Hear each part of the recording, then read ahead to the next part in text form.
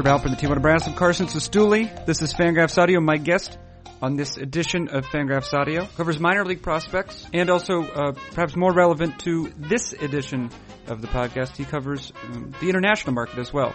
He does it for Baseball America, and his name is Ben Badler. In Dave Cameron's most recent appearance on the podcast, I asked Cameron a question about international bonus slots.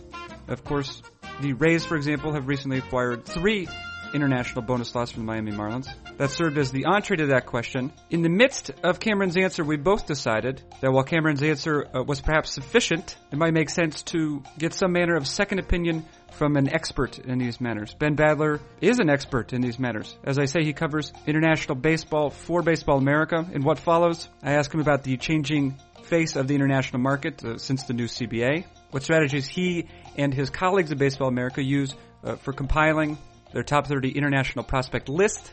We discuss some specific players on that list, and then we end the podcast. Because it has to end. It has to end. It is Fangraphs Audio. It features Baseball America's Ben Badler, and it begins right now.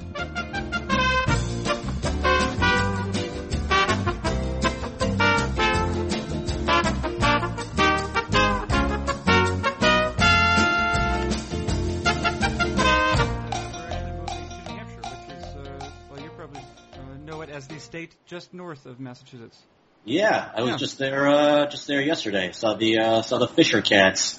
Yes, you could see Daniel Norris pitch there among other prospects. I saw him pitch. He got 2 guys out through like 35 pitches, and then he got yanked. So wasn't. No, that's not the best scouting trip. But I was thrilled. It's interesting because he has. Especially since, that start notwithstanding, I think his first 3 starts with Double-A, he was lights out in almost all of them, wasn't he? I'd have to go back and check. Yeah, he's been fascinating because when he started his career, he was in the Appy League and he just got completely torched.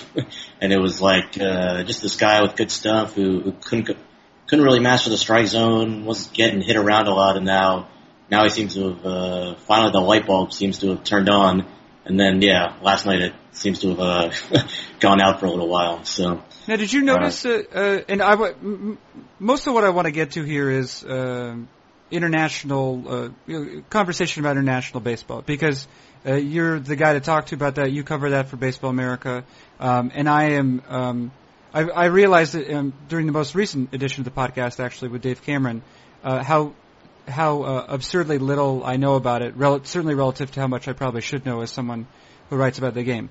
That said, I would like to ask another question about Daniel Norris, because I do know, my sense is that for pitchers in particular, there could be these epiphanies, right, where perhaps by learning a new pitch or changing a grip or adopting a mechanical adjustment that a pitcher's performance can increase greatly above and beyond what he's been producing of late. And as you mentioned with regard to Norris, he's produced better numbers. He seems to have better command. Is there something that you saw explicitly, maybe something mechanically, when he was pitching poorly, or was it just almost a negligible start just because you only got to see 2 outs worth of pitching, basically? Yeah, it's tough to really make complete or any kind of an evaluation based on a guy when he just throws 33 pitches and gets yanked in the first inning. You can see, I think a lot. You're right. I think player development matters more for pitchers than it does for hitters. I think at least offensively for hitters. Defensively, I think guys can really transform themselves in some cases, but offensively, I think the swing is something that just comes either naturally or not for the most part. Whereas with pitchers, you're right. You can learn a new pitch or you can alter your mechanics in some way, and that can take a guy who can't really find the strike zone, and all of a sudden he's like Norris had been until a couple of days ago. All of a sudden finding the strike zone. I think Ubaldo Jimenez was just like that. And I think with Norris, his athleticism, he's a really good athlete. I think that athleticism helped him make adjustments. And you can see in his delivery, it's, he throws across his body. That creates so he's not throwing directly on line to the plate. That can create some issues with throwing strikes. And just yesterday, his release point was wandering. It's not the easiest, smoothest delivery, but, you can see the athleticism was there if he's able to keep it in sync. He should be able to have success because of the stuff, but didn't really get to see much of the stuff yesterday anyway because he just got removed so early in the game. Okay, so I'm going to change topics here. Sans any sort of segue. As I noted, you cover a lot of international stuff for Baseball America. And I do want to start with some absurdly naive questions, but I trust that you will be patient with me and I guess the listeners in turn. I guess the first question I want to ask is just fundamentally, how has international scouting and the international market generally, I guess probably with an emphasis on Latin America, how has it changed recently? How has it been affected by the new CBA in particular, I guess is the question. I think what the new CBA has done is, so every team now gets, the first year was a couple of years ago, every team had a $2.9 million bonus pool to work with, and except for the Rays, who really went slightly over their bonus pool first year, pretty much everybody has stayed in line or did stay in line with their bonus pool that first year. Last year we saw the Cubs and the Rangers go over, and this year we've seen the Yankees go over to an unprecedented degree with their spending probably upwards of $15 million, not even including the taxes that they're going to have to pay on the overage. The Red Sox have gone over, the Rays have gone over, and the Brewers, it sounds like they're trying to trade for more pool space to fit everybody in without paying that maximum penalty. But what I think the pools have done, and this may also just be this may have happened anyway, just because of the increased presence that every team seems to have in terms of the investment in Latin America or in the international market. But I think one of the ramifications has been that teams are trying to come up with any edge they can, and teams think, okay, well, we'll come, instead of coming to an agreement with this guy in March or April and locking him up, why not be aggressive and come to an agreement with this guy in December before these guys go to this big MLB showcase in the Dominican Republic in January. So whereas that showcase in January probably should be the beginning of the scouting season, or not the beginning, but one of the big moments leading up to what should be a long scouting season leading up to July 2nd for the next 6 or so months. Instead, that's almost now like a deadline to get a guy to agree to sign, so that by the time they go to that showcase, or if they even go, it's too late for anyone else to act. So I think one of the ramifications has been seeing these earlier and earlier agreements, which are technically against the rules, but MLB doesn't seem to ever do anything about it. I think it would be probably a poor decision if they ever decided to actually clamp down on these agreements. But I think you're just going to see earlier and earlier agreements being reached and teams being even more aggressive in the market. Yeah, now you mentioned that the sort of coming to an agreement with the player before the actual, was it the July 2nd deadline? Is that right? Right. Yeah, July 2nd is the first day that these 16-year-old kids can sign. So that's when you see teams spend, I think, like 50% of their entire international spending within the first week of July, after July 2nd. So, you can sign these kids 12 months a year, but that's really just the beginning of the signing period.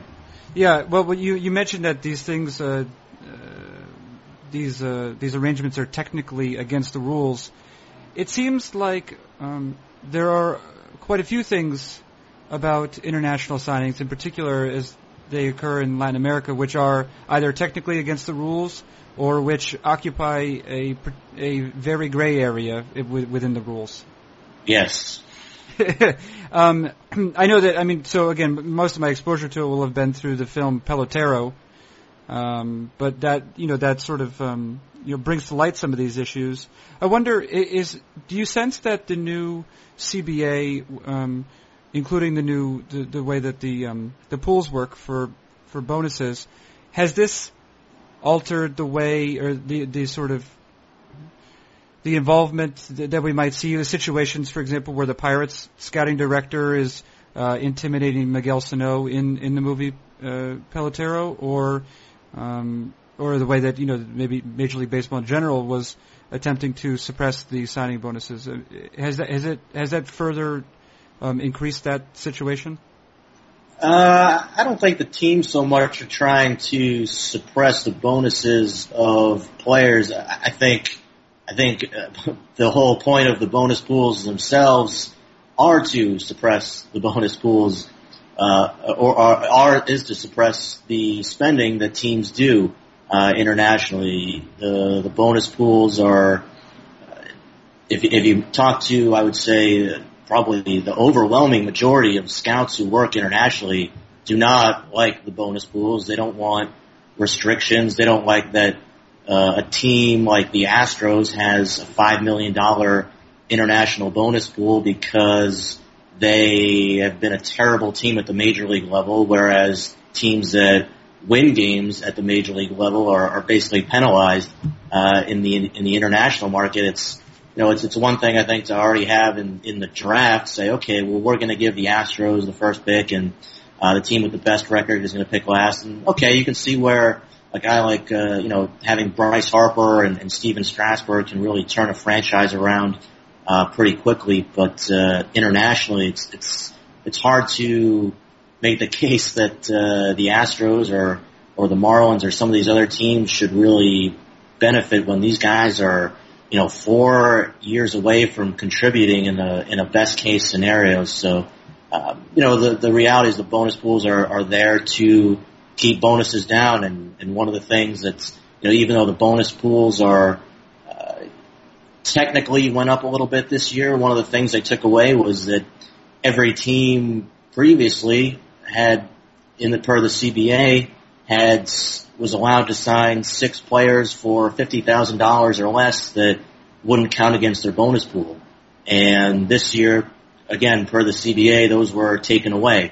So MLB can say, oh, well, yeah, the bonus pools went up a little bit this year by 1 point, some small number percentage, but in reality, they're taking away $300,000 per team that adds up to $9 million in the aggregate. So in reality, the bonus pools are down.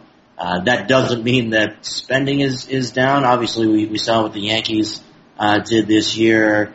Just them alone, I think, are going to drive the overall spending up when the final numbers for the year come in.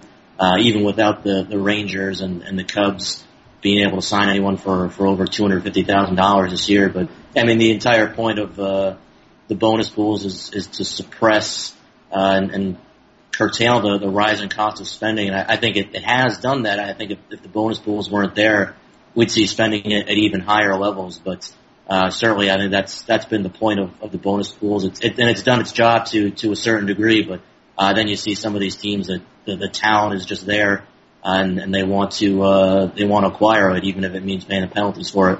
So obviously at this point, the Yankees in particular have seen some advantage to spending this money, regardless of the penalties that are going to come with it. I mean, do you have a sense of the soundness of their strategy? Is there anything to suggest that the return on investment from Latin American players is still that much higher than it might be spending the money elsewhere? Or perhaps is it because the club has the money and they can't spend it elsewhere because the way that the slots are so well defined now in the amateur draft in the United States that if you have the money, you might as well spend it even if there is a penalty that goes along with it in the international market.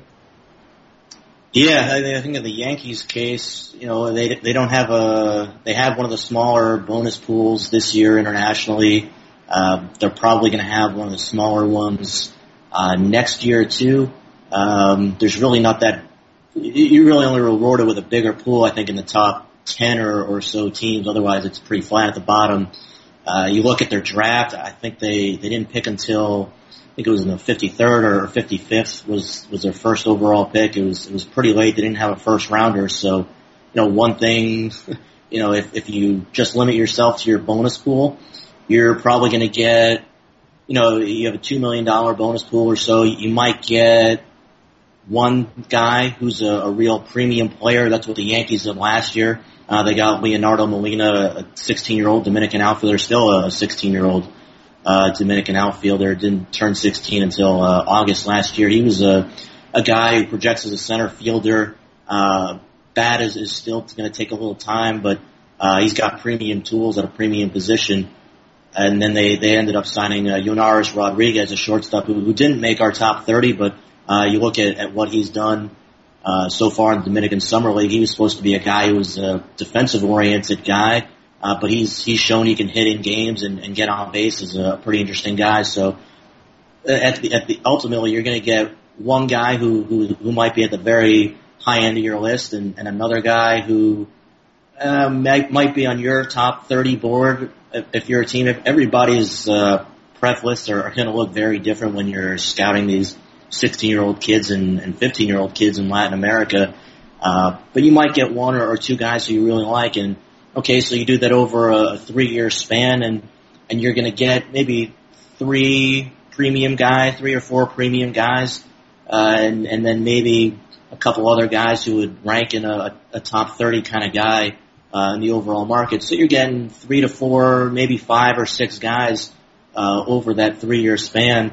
What the Yankees are doing is they're saying, let's just go after every guy we like. I mean, they have the money to do it. This is a team that can afford to, pay the overage tax of 100%. They don't have that first round draft pick this year. So why not get, for them, I mean, I think on our top 30, they're probably going to wind up with about 7 or 8 guys, including one of our number 2 international prospect, Juan De Leon, a really exciting Dominican outfielder with terrific bat speed, who's been able to hit in games and really profiles well in right field. And I think they ended up with about 4, or will end up with about 4 of our top 10 guys. So, you end up with, that's 4 premium guys in 1 year. Plus, maybe I'm sure I think on our board it's probably going to end up being about 8 of our top 30 guys. I'm sure on their list it's going to end up being higher than that on some of the lower end guys that they signed. So I'm sure they're looking at it in a 3-year span and saying, all right, well, instead of waiting around for 3 years and getting 3, 4, maybe 5 or 6 guys, let's just go this year and get 10 guys right now that we really, really like and really have high on our board, and be aggressive and sign those guys. And then, next year we're not going to be able to sign a guy for $300,000 or more, or the year after that. But, that takes you out of the premium level guys. But, I mean, there's a lot of guys, and they've had success in that under $300,000 level, be it, Luis Severino, who's the top pitching prospect in their farm system right now, Thairo Estrada, who's a pretty promising shortstop actually he's injured right now, so he's not with their New York Penn League team. But he was there. Aviatal Avelino, another pretty exciting young shortstop that they have, was also under that range. And then there's some things you can do to, like you said, maybe not, maybe something that's not explicitly, or is, it's something that would be, I'm not sure how MLB would classify it, but, you have some wiggle room there to, okay, you sign a guy for, $300,000, another teamer is offering a little bit more money.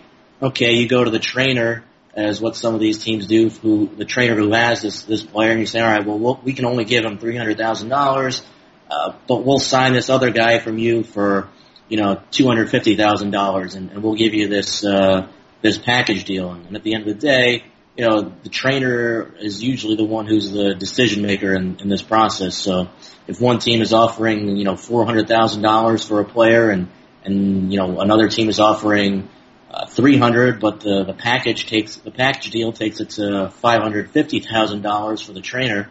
That's another way to sort of get around these rules that I think I'm 100% certain we've seen some teams doing. So I think their strategy is to say let's get as many top players as we can this year, and then the next 2 years, we'll have limits, but we have a proven track record of getting guys in that range, and I think they're going to certainly find some guys within the next 2 years under 300,000 will probably be as good as some of the guys they ended up giving the big 7-figure bonuses to this year. Now, when you go about composing the top 30 list that you mentioned, I imagine that this is not the easiest of endeavors. This is not a case where in the States it seems as though things are pretty well covered. Or maybe I'm just being naive about it, but there seems something very mysterious about the entire process going along with evaluating the talent in the Dominican. If for no other reason than the players are quite young, and because there's less regulation, I guess was the other thing. So I'm curious as to how you and your colleagues at Baseball America go about composing that list, whether it's a question of trying to see players in person or trying to acquire video of them through whatever means, or as you do a lot for the Prospect Handbook, for example, using contacts within the industry. Yeah, I think one of the things we try to do is tear back that layer of mystery that seems to exist. The process for doing it is, every year I'll go down to the Dominican Republic and see players in person. So I saw the majority of guys who were on that top 30 list this year. But it's really easy to make mistakes based on seeing a guy, especially in these big showcase environments, especially if they've already had agreements in place and, let's say, are not giving 100% effort at the showcase. It's really easy, even if they don't have an agreement, to go in and say, oh, I saw this guy, in a few games, or I saw this guy pitch a couple innings and think you have them all figured out. 15 and 16-year-old kids are, be it on the baseball field or off the field, are not known for their consistency. You might see a guy who looks like a superstar one time, and then he talked to other teams and they said, no, that's the best he's ever looked. We've seen him a lot before then and since then, and that's not the kind of guy he is. I mean, Huascar Ynoa, as a pitcher this year, just signed with the Twins for $800,000. If you just saw him at that MLB showcase, he looked like a potential frontline starter there. Then I saw him 2 more times in Arizona to go to when he was at spring training, and he really struggled out there, and that really hurt his stock out there. And I think that's actually another factor of the bonus pools that we were talking about. It's, if you don't do some of these early deals, which, Noah did not do, that can really hurt your stock, because a lot of these teams will maybe, I'm certain there are teams that valued Huascar Ynoa over $800,000, but by the time he was looking for a deal, he was looking for a lot more money than that. Teams that really liked him had already spent all their pool money, and they weren't going to go over and pay the penalty just to sign him. So that's just another impact that the bonus pools have had on these guys, and another reason why it drives the market so early. But the majority of the process involved in putting together these reports and putting together these lists is just talking to as many scouts who have seen these guys as possible. I mean, I've talked to the majority of teams about all of the top guys. So it's always interesting. You run into some players who have wide split of opinion on guys depending on how they see them, when they've seen them. Again, these are not guys who In the draft, it's, everybody sees Carlos Rodon or Kyle Schwarber basically in the same setting. You go and you watch their college games during the season. You watch them with Team USA or in their summer leagues the previous year. All the information is pretty much public, that you need, or at least 90 to 95% of it. Whereas in the international arena, you're talking about, okay, maybe you're going to see these guys playing in one of these trainer-organized leagues like the Dominican Prospect League or the International Prospect League or one of these MLB showcases or maybe an international tournament.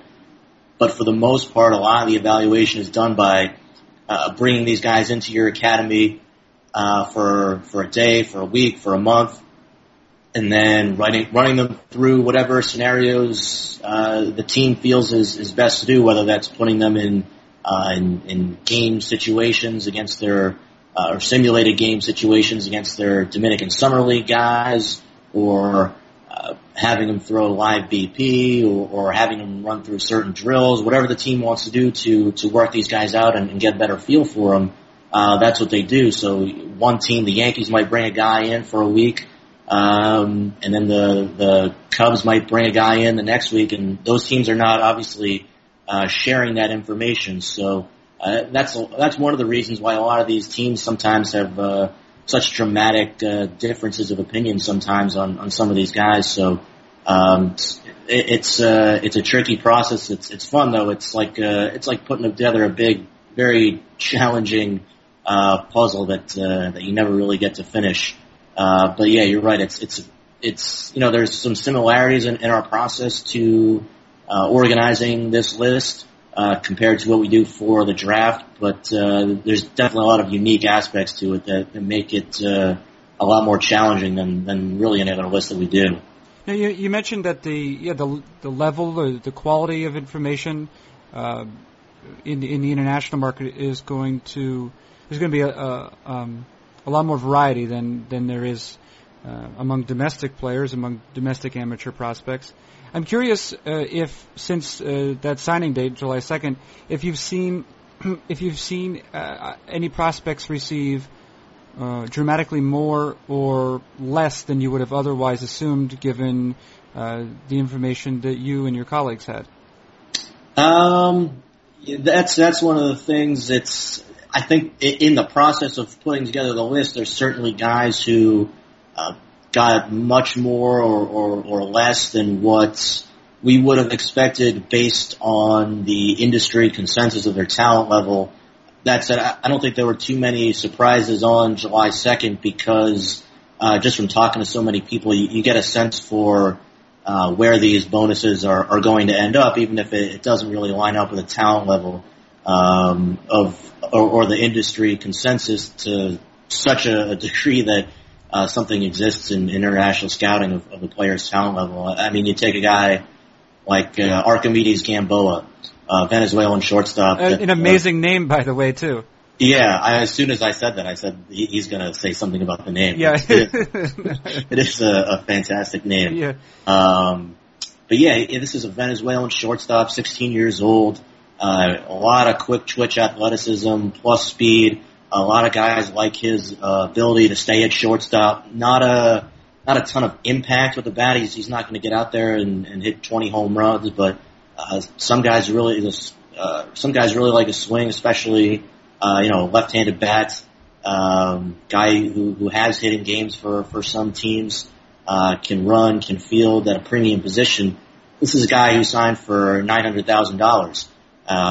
And we ranked him number 8, and we knew at the time that when I ranked him number 8 that there were going to be guys below him on that list that were going to get a lot more money. But the signing bonuses, I tried to, they do have some correlation with talent level sometimes, but I think historically we've seen that hasn't always been the case. So then you take a guy like Dermis Garcia. It sounds like he has an agreement with the Yankees for probably about $3 million.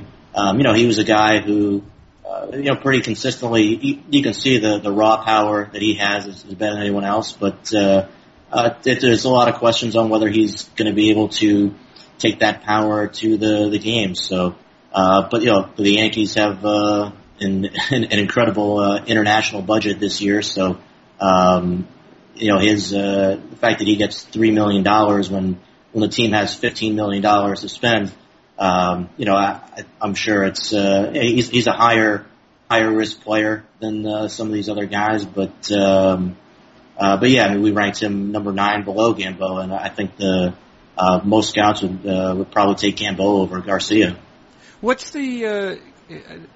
the well, you mentioned Huáscar Ynoa, which I believe, if I'm not mistaken, is the younger brother of Michael Ynoa. Is that right?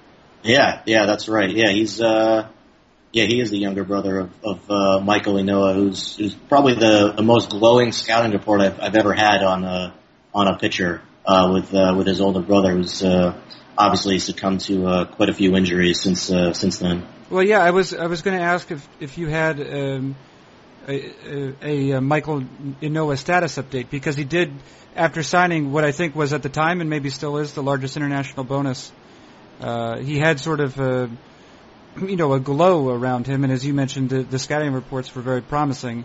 What is the sort of current state of Michael Ynoa? And I guess to follow up, to what degree do you think the Ynoa signing and his lack of sort of substantial production up to the point, or any major league production, maybe has or has not altered how teams approach their international signings? Yeah, I mean, Ynoa, he basically missed 3 years with injuries, or really almost 3 years with injuries. He did play a little bit in 2010, but it was very brief. Really, just arm injuries have just kind of zapped his career. Right now, he's a reliever in the A's Cal League bullpen. He still, he throws hard. He throws a little harder than when he signed, but best case scenario, he gets to the major leagues and can be a middle reliever. But I think his stock is obviously much lower than it was when he signed.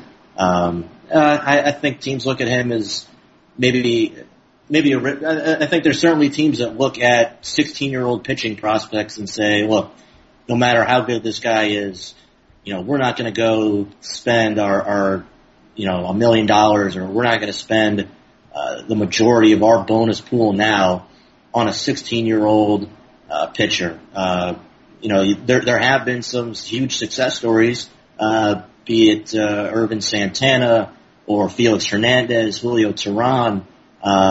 These guys were big deals when they were 16 years old, and they've come through. But I think, Ynoa is just one example why, even if a guy has these, outstanding scouting reports and, is athletic, has a clean delivery, has size, projection, quality stuff too, I think a lot of teams are just going to say, look, a 16-year-old pitcher, especially with how many injuries are going down right now, we can, we'll spend our big money on bats, and then, if a guy wants to sign for a more modest bonus for a pitcher, we'll try to work with them and see what we can develop, whether it's a Yordano Ventura or Luis Severino, who's a solid mid-range type of bonus. But we'll spend our money on these lower level pitchers in terms of the bonus money, and hope that these guys can project and develop down the road. Well, I'm going to stop harassing you pretty quickly here, but the last thing I want to ask you was how your Spanish is coming along.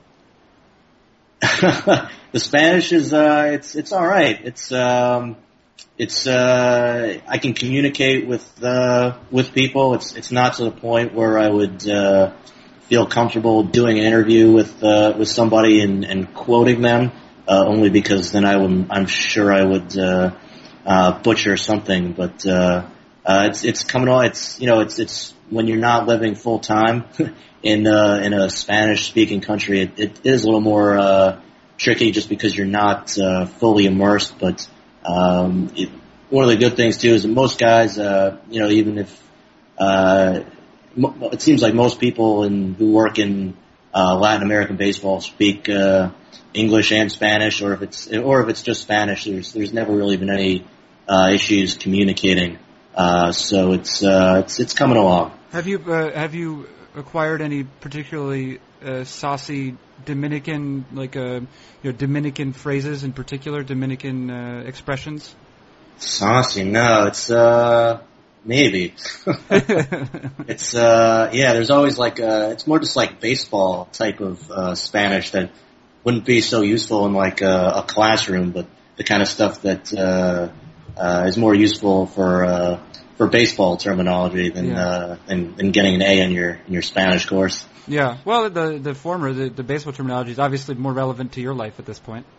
Yeah. I mean, that's what they teach. A lot of the programs when they teach, they teach kids English at the Dominican academies. It's learn English, but also let's learn some baseball English, so that when your coach is talking to you, you actually have a better idea of what he's talking about, or you understand the terminology that's being used too.